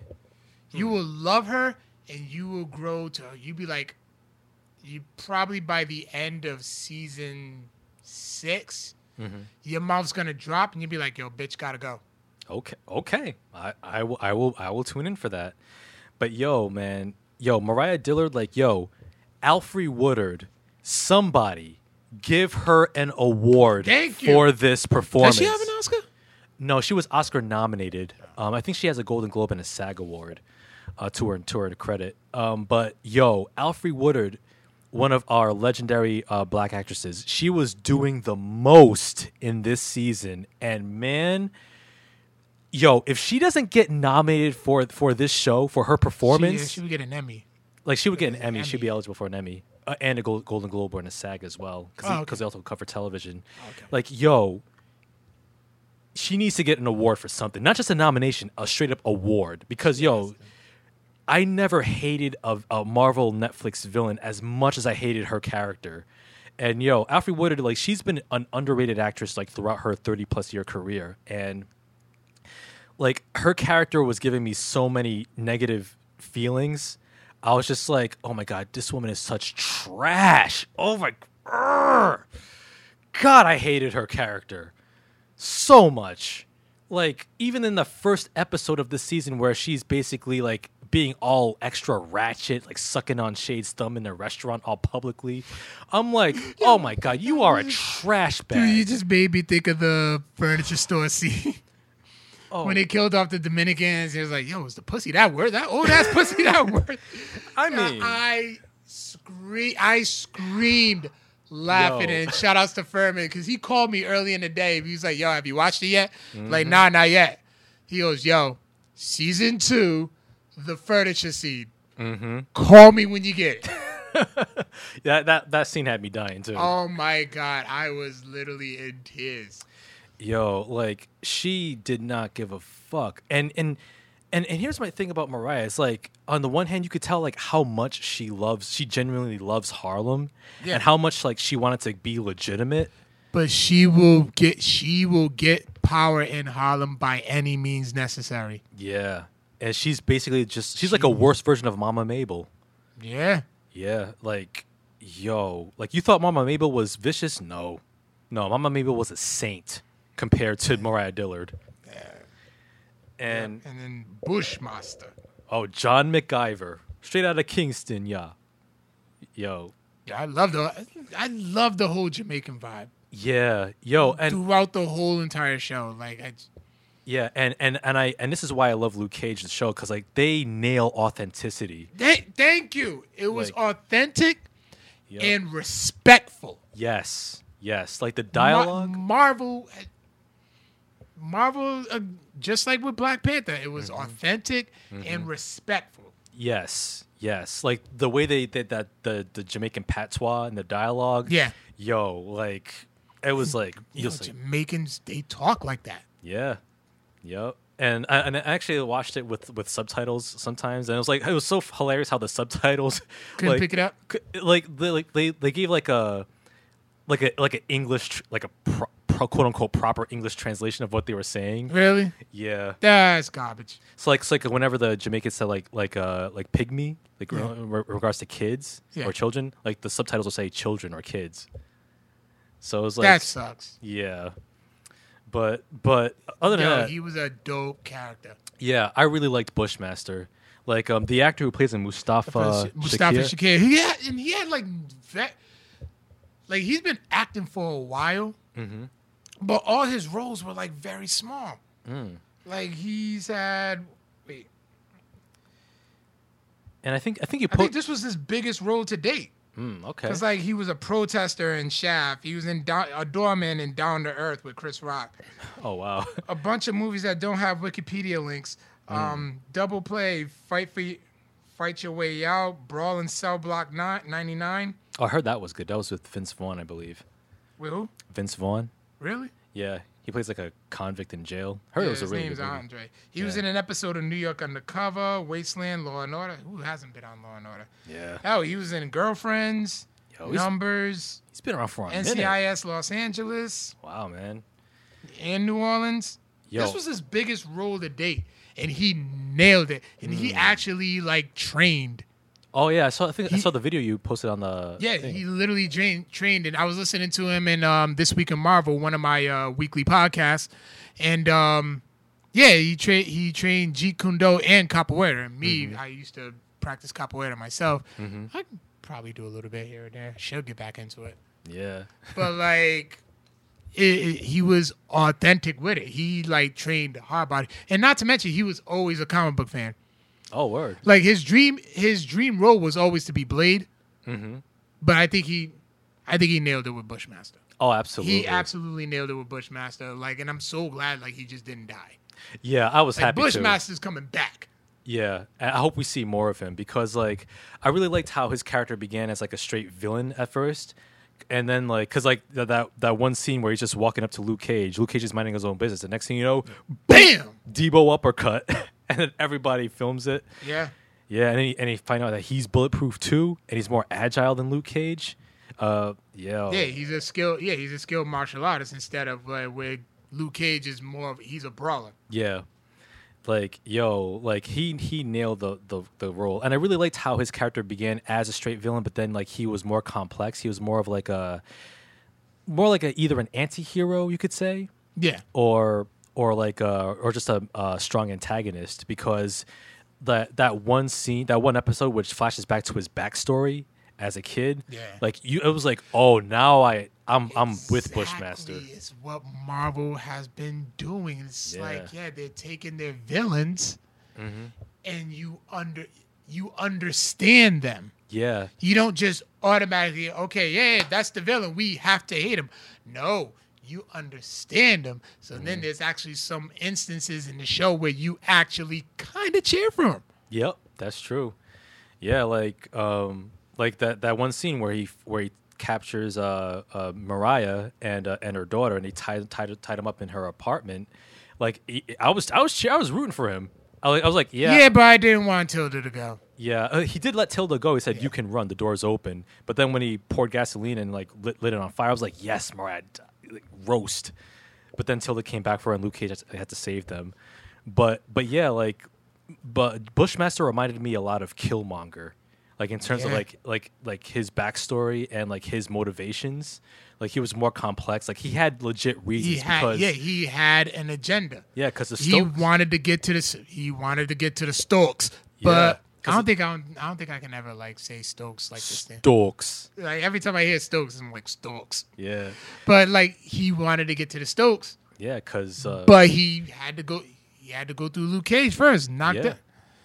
Just get him out the way to get to Mariah and the family. Yeah, and like, and he had good reason too, because Mama Mabel like killed his mother. Yeah, and then Uncle Pete shot him in the gut, and then he survived all of that. Yeah, like he was on a crusade, and like I really liked his uncle. I think his uncle was Anansi. Yeah, Anansi Makatosh. Like he was like a good voice of reason. I really liked his character. The Jamaican restaurant scene when Mariah freaking torched it. Oh my god, that shit!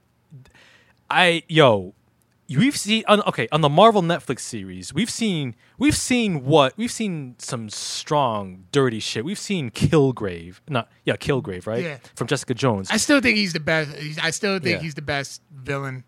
No, okay, okay. We've seen Kingpin.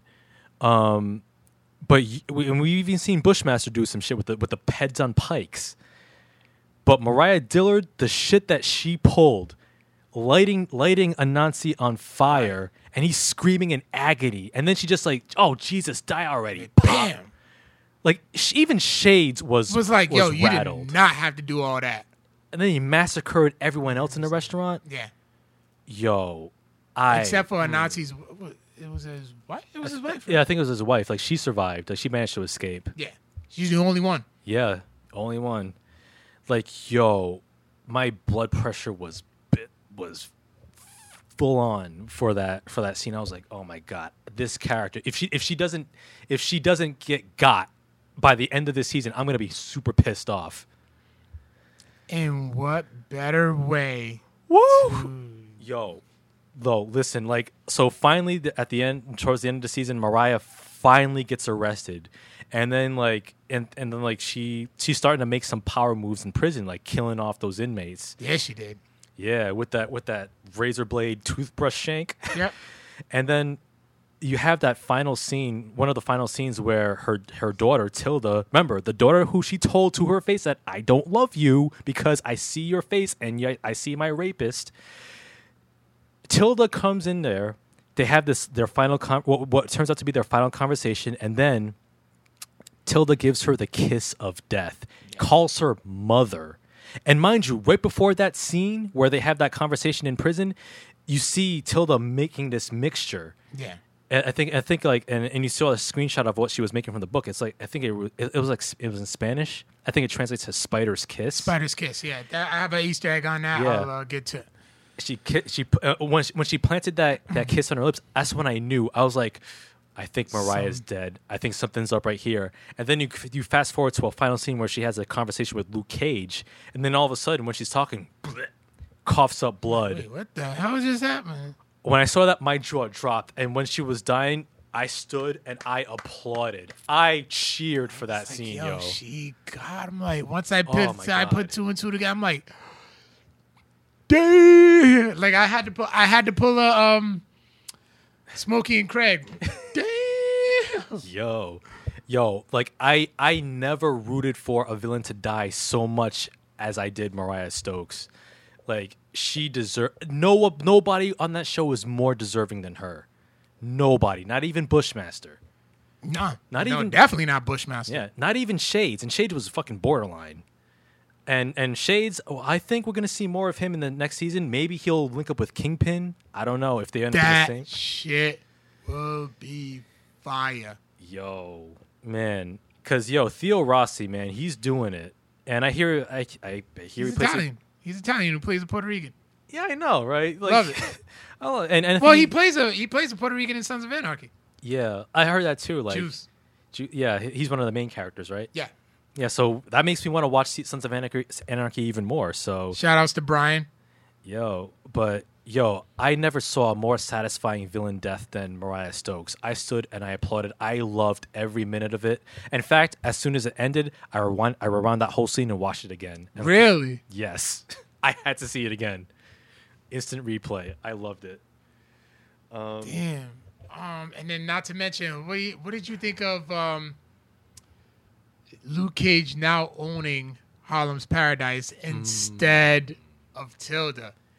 Yo, that scene where that shiesty sunken place lawyer is reading that the will that Mariah left, says, to Tilda, you have she left Cornell's keyboard to you, and she's like, really? And then like Luke Cage, Mariah has left the whole Harlem's Paradise to you, and then she's the only one he's the only one that she knew who loved Harlem. Yeah. Like she did. Yeah. And then at first Luke Cage is like, you know what you should do with this place? Burn it to the ground. Next scene, there's a jumping party with Rakim, who recorded an original song for it, which I thought was dope. And you see Luke Cage in that Dapper Dan suit, which he does wear in the comics, by the way. Oh, nice, yeah. And like I thought. I was shocked. Yeah, so now Misty's kind of afraid because she's afraid that he's gonna become corrupt. That's why DW kicked him out of the barbershop. Yeah, because it's like, yo, are you serious? You're gonna meet with this lawyer? You really gonna? You're thinking about? He's like, yo, you're not just gonna be a boss. You're a crime boss. Because like because mind you, he made that deal with that Italian crime boss to like stay out of Harlem. Rosalie Carbone. Yep, Rosalie Carbone told her to stay out of Harlem, like respect the boundary, like respect the lockbox of Harlem, essentially. Rosalie Carbone. She's like, why don't we meet for coffee? And he's like, I don't like espresso. You haven't had the right one yet. I'm like, spit that Gabe. I know what you're doing. But it's like. The fact that Luke Cage, like he, like on the one hand, I understand his motivation because like he dubs himself as, rightfully so, as the sheriff of Harlem. Yeah. And like for him, there's only so much he can do on the street level. But so he figures, okay, I can do more like by brokering a peace deal at least with these other crime bosses. Like, say, you stay out of Harlem, I'll watch over Harlem myself and defend whoever gets in our way. And now you have he has his own team, including that one bodyguard. I think his name was Sugar. Yeah, who's played by oh my god, I just saw Sean Ringgold, who actually played Suge Knight in Notorious. That's right. Yeah, and I loved that final conversation that him and Misty Knight had, and then how how she stands out of his office, and it's just like the end of The Godfather Part 1, where they close the door on Misty when she's outside and she's looking in. That was the Easter egg. Yeah, while Luke Cage is sitting at the desk, like listening to his new henchman. Yeah, I was like, yo, this is like the most interesting place I could see this show going, like, because this reminds me a lot of Power, that show with Omari Hardwick, because he's a nightclub owner trying to go legit. So now you have a superhero who's already legit. Now let's see if he can stay legit. Yeah. So, man, that's going to be so interesting to see where this show is going to go. If Misty Knight is going to step up as Harlem's new defender on the streets, maybe she can team up with Colleen Wing as a Daughters of the Dragon. First Easter egg. Yup. Yeah. Maybe Shades is gonna be a bigger player as a villain. Maybe Bushmaster might come back. Yo, there's so many There's areas so much. that could Yeah, go. there's so much gonna, and he's gonna need. The Heroes for Hire are gonna show up because Danny Rand's gonna have to come in and kind of keep him in check and keep him grounded. Remember, other than Bushmaster and Diamondback, Danny Rand can knock him out too. Yeah. Oh, and speaking of Danny Rand, let's talk about his appearance in episode 10. I thought it was cool when they did. I forgot the name of the move that they did. Oh, it was the patty cake. That shit was fire. Yo, that had me go, yo, like I had to give it to him because like I told you because you put a Facebook status talking shit about it, and I'm like, okay. I was like, you know what? He hasn't get to that scene. I'm like, you know what? Keep watching.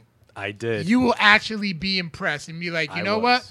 Maybe there is some type of hope. I do have some type of hope now. Like I will give season 2 There's of Iron some Fist. type of evolution. He is gonna evolve a bit. He's a better co-star, but then again, it's like I said, he's gonna get a whole person. Iron Fist is getting a whole personality change. Yeah. Like within the show itself. So I mean, we gotta give it a chance. Yeah. Give it a chance. I will. I will give season 2 a chance. From what I've seen, like in his like. This was like because like his appearance in this show is kind of like a backdoor Heroes for Hire pilot. Exactly. Yeah, and that was a awesome finishing move. Like Luke Cage holds out his palm, Iron Fist punches it, shockwave, knocks everyone out. That was a dope move.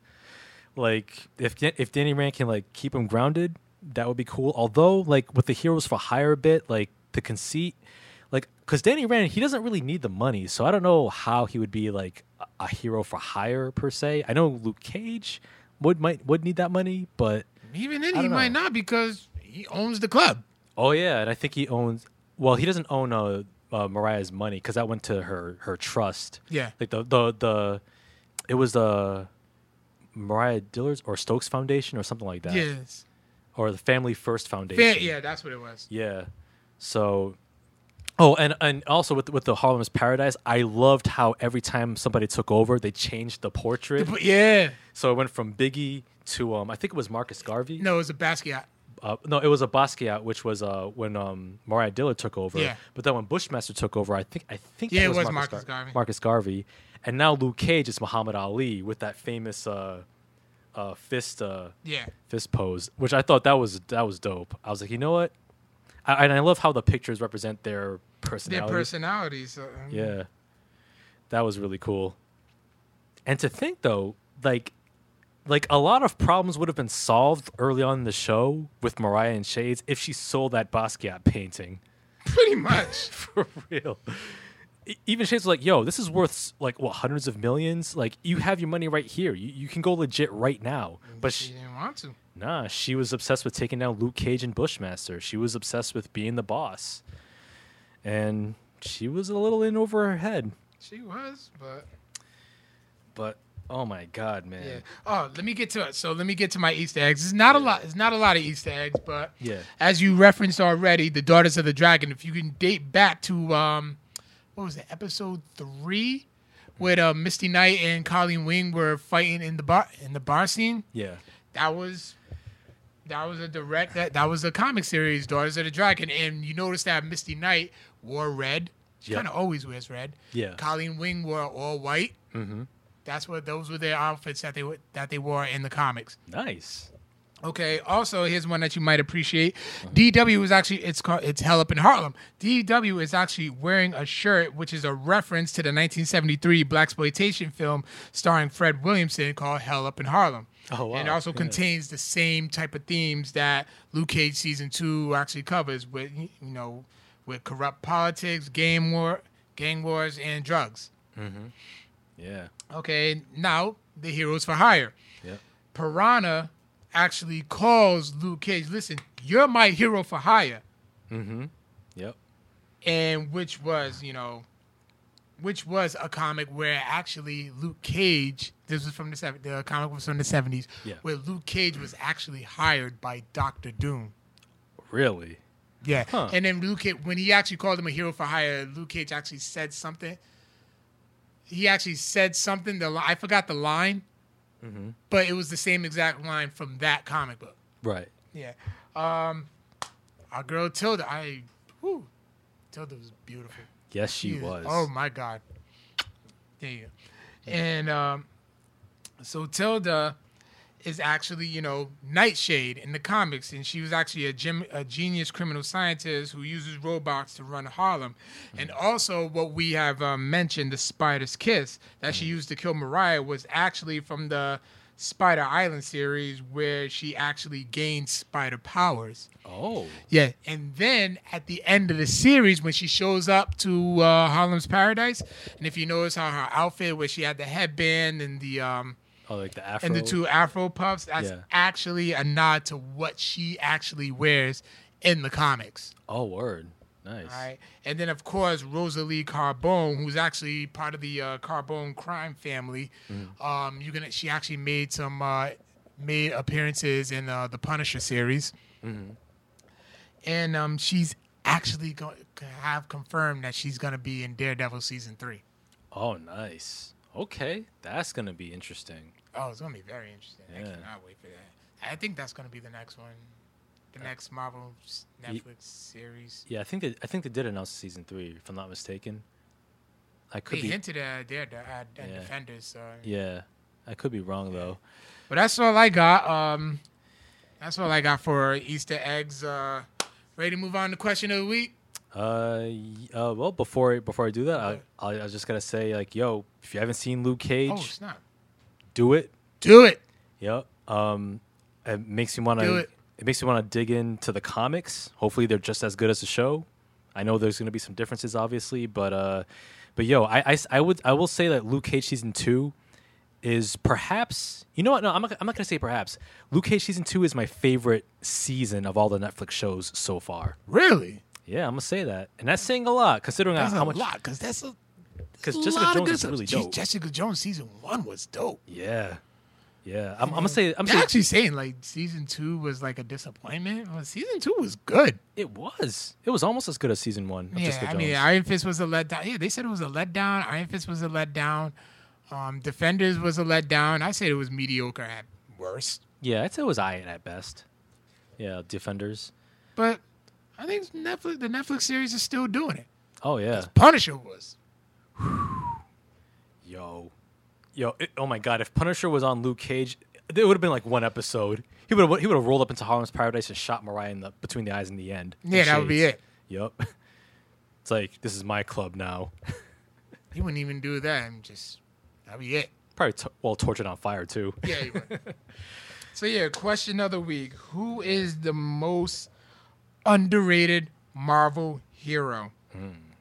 Our Instagram actually got pretty good. Sharon Comics just left a smiley face. Jim Savard said Blink. John Haponic said Cyclops. Comics and movies, great character when given a chance. Cyclops. Yeah, He's kind of like a Boy Scout dickhead. yeah, Yeah. yeah. He's also in that Marvel 1602 also. Alex Reed's Comics says Black Panther. But I think Black Panther's like stock Black Panther stock definitely did rise. Oh yeah, The movie made $1 considerably. billion. So. Yep. And Spock of Summer couldn't even think of it. He just said, We actually had a good one on the Facebook. Yeah, Kevin Lima, shout outs to him. He tuned in earlier. All right. He said Guardian, parentheses, James Hudson, also known as Weapon Alpha and Vindicator from Alpha Flight. And then Mark St. Reed says Hawkeye. Hawkeye. Okay. Yeah. So this week's question of the week: who would you say is the best? Who is the best rapper turned actor? I'm going. Let's go LL. I'm going with Uncle L. LL Cool J, man. Yeah. He's got like the longest catalog, but actually, you know what? You could take LL. Yeah. I'm gonna go a different route. Mark Wahlberg. Damn. That's an even better choice, actually. Yeah, because Good Vibrations. Marky Yeah. Mark and the Funky Bunch. God, He's so embarrassed by that shit. he should be. As he should be. But you know what? I'm gonna say "Good Vibrations" is a guilty pleasure song. It really is. I honestly just listen to it and laugh. It is. It's like that was once Mark Wahlberg. Yeah, he came a long way. He did. Dude. Okay, Mark Wahlberg's a great choice. Mark Wahlberg, LL, Ice-T. Will Smith. Yeah. Yeah. Mm-hmm. Tell us what you think. That'll be on social medias within a day or two. Yep. Also, you can email us at codexprimepodcast@gmail.com. Word. Yep, and you can also find all of our episodes on Facebook Live, SoundCloud, Google Play, YouTube, and iTunes, where you can hit us up with a 5-star review. They're coming, so keep them coming. Yes, keep them coming. We thank you so much for your support, for your listenership, your viewership, all that. Sending us, dropping us likes on our Facebook page, retweets, all that good stuff. We love y'all. We're gonna keep doing it. Just gonna keep doing it. Yeah, because that's what we do. It's how we do. All right. All right, man. Anything else you got on your? No, that's it.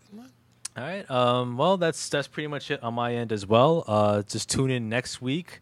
Next week we'll still come back next Thursday, but afterwards we'll go back to our Tuesday schedule the week afterwards. So yeah. In the meantime, we will catch you on the flip, and as always, peace out, nerds. Later.